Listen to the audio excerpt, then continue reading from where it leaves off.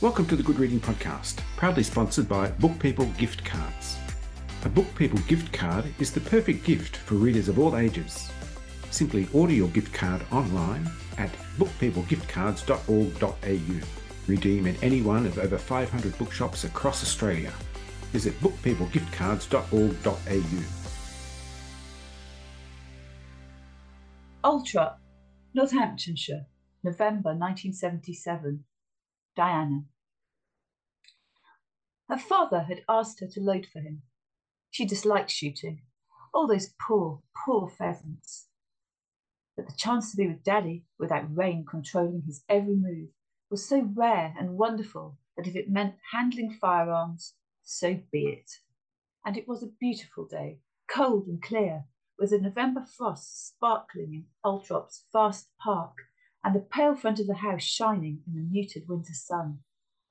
And there would be dogs, which she loved, as she loved most animals. Horses were the exception. Too big, too unpredictable. She didn't have smart tweeds like everyone else, so shuffled along after the guns in her jeans. As guest of honour, the prince had been given the next peg to her father, the host. He was only a few feet away from her in the field, much closer than at dinner last night, where she'd observed him from down the table. She'd been unable to keep her eyes off him. She'd seen him before, of course, but not since she was a child.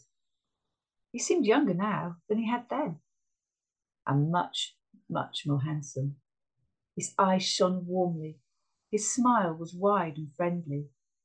His hair was softer and wavier than in the photograph by the dormitory entrance at school, where it looked as if it were painted on.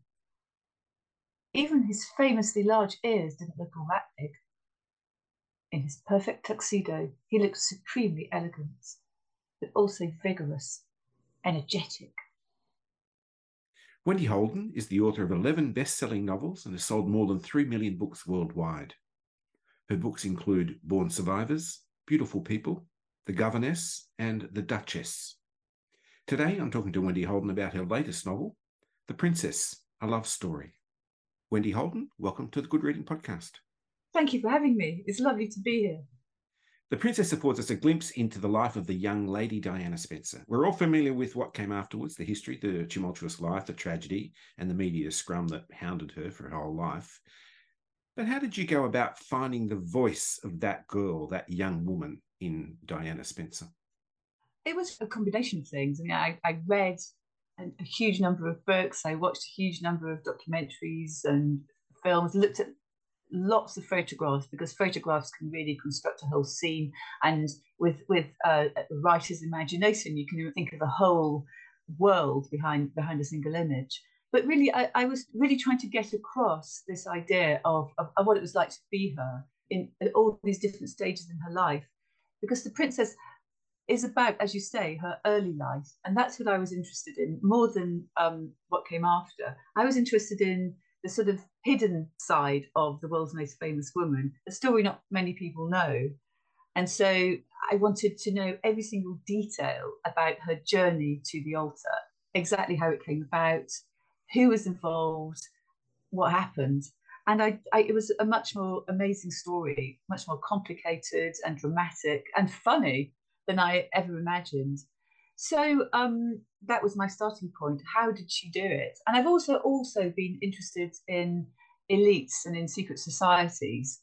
And the royal family is the ultimate secret society, the ultimate elite. And I wondered how Diana had entered it and what the procedure was. So it was all those different questions I was trying to answer in my novel, but most of all focused on this girl and trying to imagine what it was like to be her at that particular time in history, moving into this situation. Diana Spencer is really the ultimate romantic idealist in many ways. Definitely, absolutely, completely. I think she really was in love with the idea of love, and she completely believed that Charles was the embodiment of a romantic hero, and life with him would be eternal bliss. And it's not as if other people didn't try to warn her that that possibly wasn't the case. And there was quite a lot of evidence to the contrary. And also the relationship itself wasn't smooth. It was quite stuttering, and often it was quite farcical, because Prince Charles wasn't really committed to it. And she managed to proceed and believe the whole time that this was meant to be, this was her romantic destiny, this was the man. And I think she could only have done that if she'd had this very strong idea, fueled by her romantic reading, about love and how to go about finding the perfect man, which is basically to be a sort of innocent heroine and wait for the worldly prince to come along and sweep you off your feet. This story of the young Diana is told through a number of perspectives, initially through a fictional character, Sandy. What part does Sandy play in the life of the soon-to-be princess? I always knew, as I said earlier, I always knew I wanted to tell this story of Diana's youth and young girlhood and how she moved towards the wedding and how the whole thing came about. But it was very complicated. It's a very complicated story, and lots of different people are involved, as we were just saying.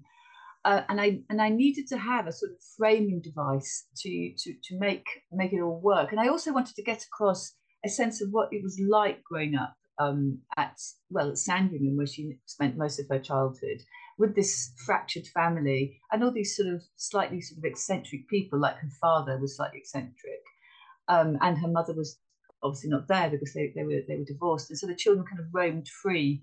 And her sisters, particularly her her elder sister, used to do things like ride the horse in the house and upstairs to the nursery, and all sorts of quite sort of eccentric, sort of crazy English aristocracy types of things. And it reminded me of Nancy Mitford's The Pursuit of Love, where this very sensible girl, a friend of the family, comes to stay with them and falls in love with this sort of slightly crazy family and all their sort of amazing, weird and wonderful traditions and habits and personalities.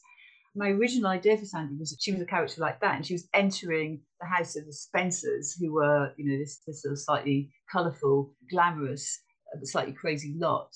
But also, I wanted to show how that her perception of them slightly darkened, because it wasn't really fun. It looked fun when you were a little girl, all the freedom, all the lack of supervision and all the rest of it. But actually, it had fairly disastrous consequences, in the sense that nobody really took much notice of her, and she was, free to develop all these ideas, as we were just discussing, about love and the world. I mean, there was nobody really to advise her. So that's why Sandy was there. So, and I wanted her to be a foil to Diana, someone who was had her feet on the ground, and also who represented the modern world, because Sandy is a clever girl. And we were talking about the 1970s here, that they're both schoolgirls in the 1970s as the novel opens. And Sandy is clever. She comes from a fairly humble background, but she's definitely got her eyes on a career. She wants to have a proper job. She wants to, be something in the world.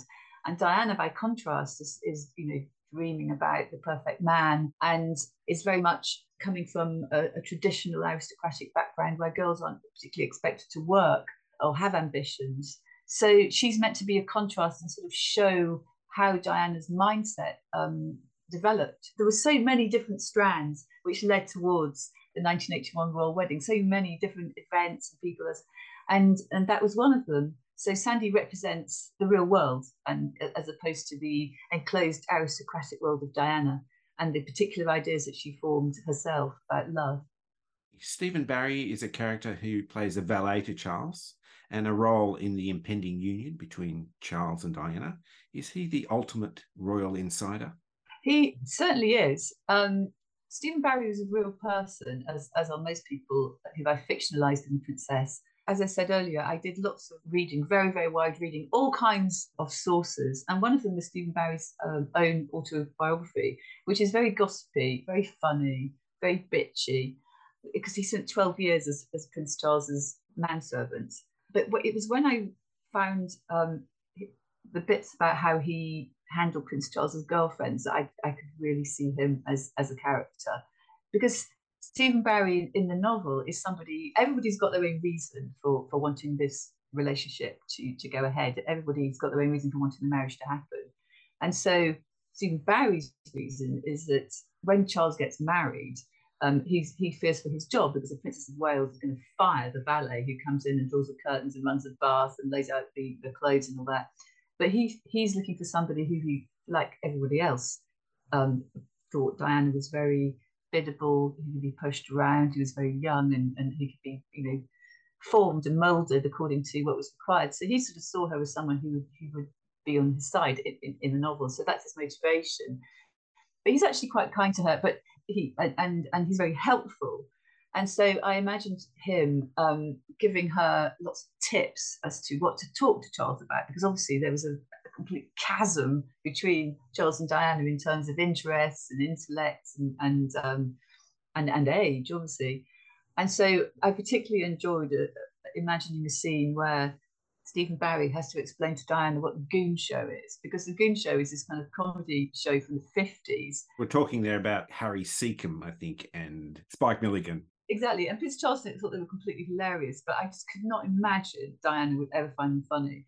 And so I just sort of imagined Stephen Barry, this sort of very camp valet, having to explain, who all these people were and why they were funny. And Diana saying, well, does he never watch, Crossroads, or does he never watch, and any one of the sort of funny sitcoms that were on at the time?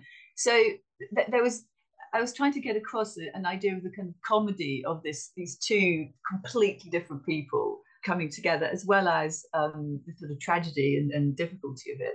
So so Stephen Barry, it was a fixer and the ultimate royal insider, as you say, because he literally told the girls in the novel, and I think in real life too, when they came to the palace, where they should park, what door they should go to. He would organise the dinners, the candles, the cold salmon, and then afterwards he'd see them out and wave them off. So, which struck me as just an amazing character. He was a kind of Buttons plus, to Diana's Cinderella, who's helping to facilitate this. And there needed to be somebody, because obviously the Queen Mother had spotted her, but the Queen Mother couldn't do all that. There had to be somebody who was physically going to do the arrangements of these situations, the detail of it all, how it actually happens, even from where you park in the palace car park, which door you go through, because it's all so fascinating and it's all such a completely closed world. And it was also crucial to the development of the relationship. And Steve is a funny character. I really got very fond of Stephen. He gets quite exasperated with her sometimes, and vice versa. But they're kind of a double act to a certain extent in the middle of the novel. And there are other observers to Diana's journey to the altar. Charles, of course, plays the predictable role of the reluctant and often absent fiancé. But the Queen Mother is this very interesting link to the past, those traditional royal values, if you like. How does she influence the courtship? Well, the Queen Mother had a very, very pragmatic view of what was required. She'd lived through the abdication, and she was, and even though you could say the Queen Mother had done quite well after the abdication because she became queen, which she obviously enjoyed, she was determined, as were the rest of the royal family, that Charles would not be another Edward VIII.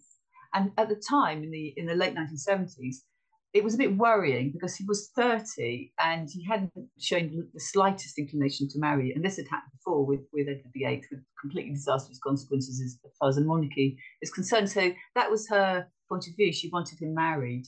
So she set about looking for a suitable girl.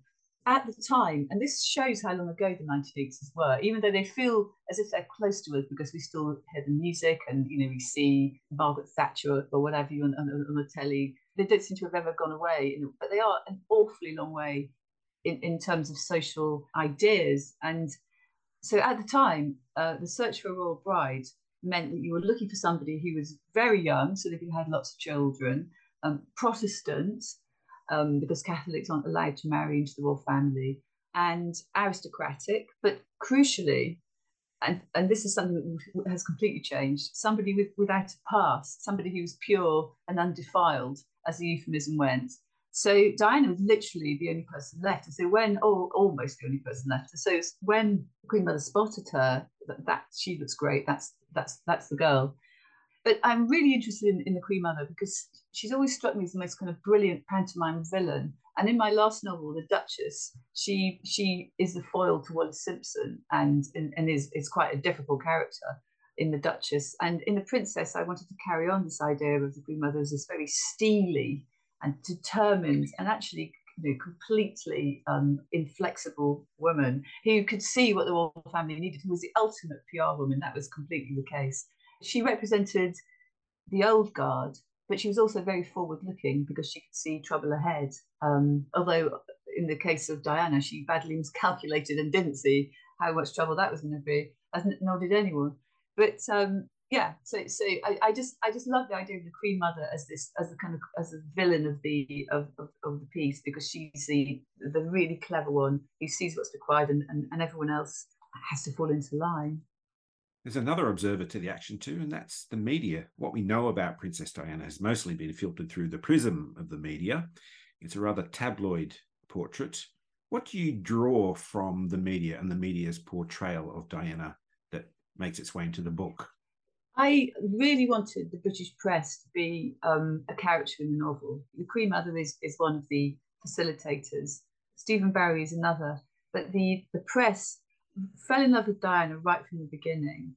And I think the reason for that was that she understood them. You know, she was a girl of her age. She loved tabloid newspapers. She knew what they wanted, and she understood them, and she liked them. I mean, the rest of the royal family hated the press. They thought that they were intrusive. They thought that they were cheeky, and they were obstacles, and they were just to be despised. But Diana didn't see them that way. She liked them, and she made friends quite quickly with quite a lot of the pressmen and women that followed her.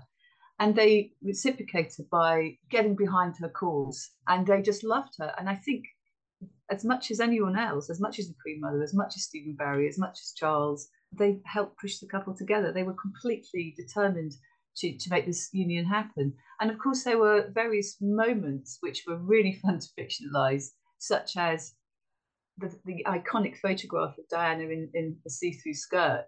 That was a classic example of how I got inspiration for a photograph. I was looking at the photograph and seeing the children that she was with and thinking about the circumstances. You know, she was working at this nursery at the time, and I read a couple of accounts of how it had happened. The press had arrived, and the nursery manager had said, "Oh, Diana, they really want you to. Do you think if you went outside and posed for a couple of pictures, they'd go away?" And you know, so that's what she did. And of course, it resulted in this kind of humongous storm. She was on the front cover with the sun streaming through her skirt, and she must have been horrified, and she must have thought that was going to spell the end of the relationship, because the royal family were going to hate that, because it was, you know, quite revealing. So I was able to think of a whole chapter, imagining, you know, the scene in the nursery, and how it all gone down, and so that was really fun. But her relationship with the media was central to the princess, because I was able to point out various aspects of her character, such as she was very quick-witted, very clever. And so when she and Prince Charles were at Balmoral, she was staying there for the first time. She spotted the press slithering through the undergrowth towards her to take a picture, because at that time she was fairly obscure. No, and the race was on amongst the press to get a picture of her. And so she spotted them slithering up behind her in a handbag with a compact mirror, and was able to run away, you know, without turning around. So they never got a picture. They were a really important part of the story, in fact, a crucial part of the story. And the individual men and women were really interesting. They were real characters, you know, these sort of red top tabloid types. And so I had lots of fun fictionalizing them, you know, sitting in cars waiting for her, and would she turn up, which one was she, and so on. But of course, I mean, later on, the media became much more of a problem for her. But at the very beginning, it was a perfect relationship, and it worked brilliantly for both of them. My final question really comes in the form of a confession, and a rather embarrassing one. I'm not a disciple of Diana, but nevertheless, I found myself getting a little emotional as I read The Princess. What was happening to me? It's a very sad story. I mean, it's a story of a very young, very idealistic girl who was genuinely, madly in love, and was completely innocent and so incredibly young, being drawn into the maw of this very cold institution, which really acted mostly for its own perpetuation, for its own survival. And she was just a means to that end. I mean, of course, the royal family badly miscalculated with Diana. She turned out to be anything but biddable, and she caused a huge amount of trouble for them, which they never saw coming, because they'd underestimated her, and they thought they could push her around and treat her as other Princesses of Wales of the past had been treated.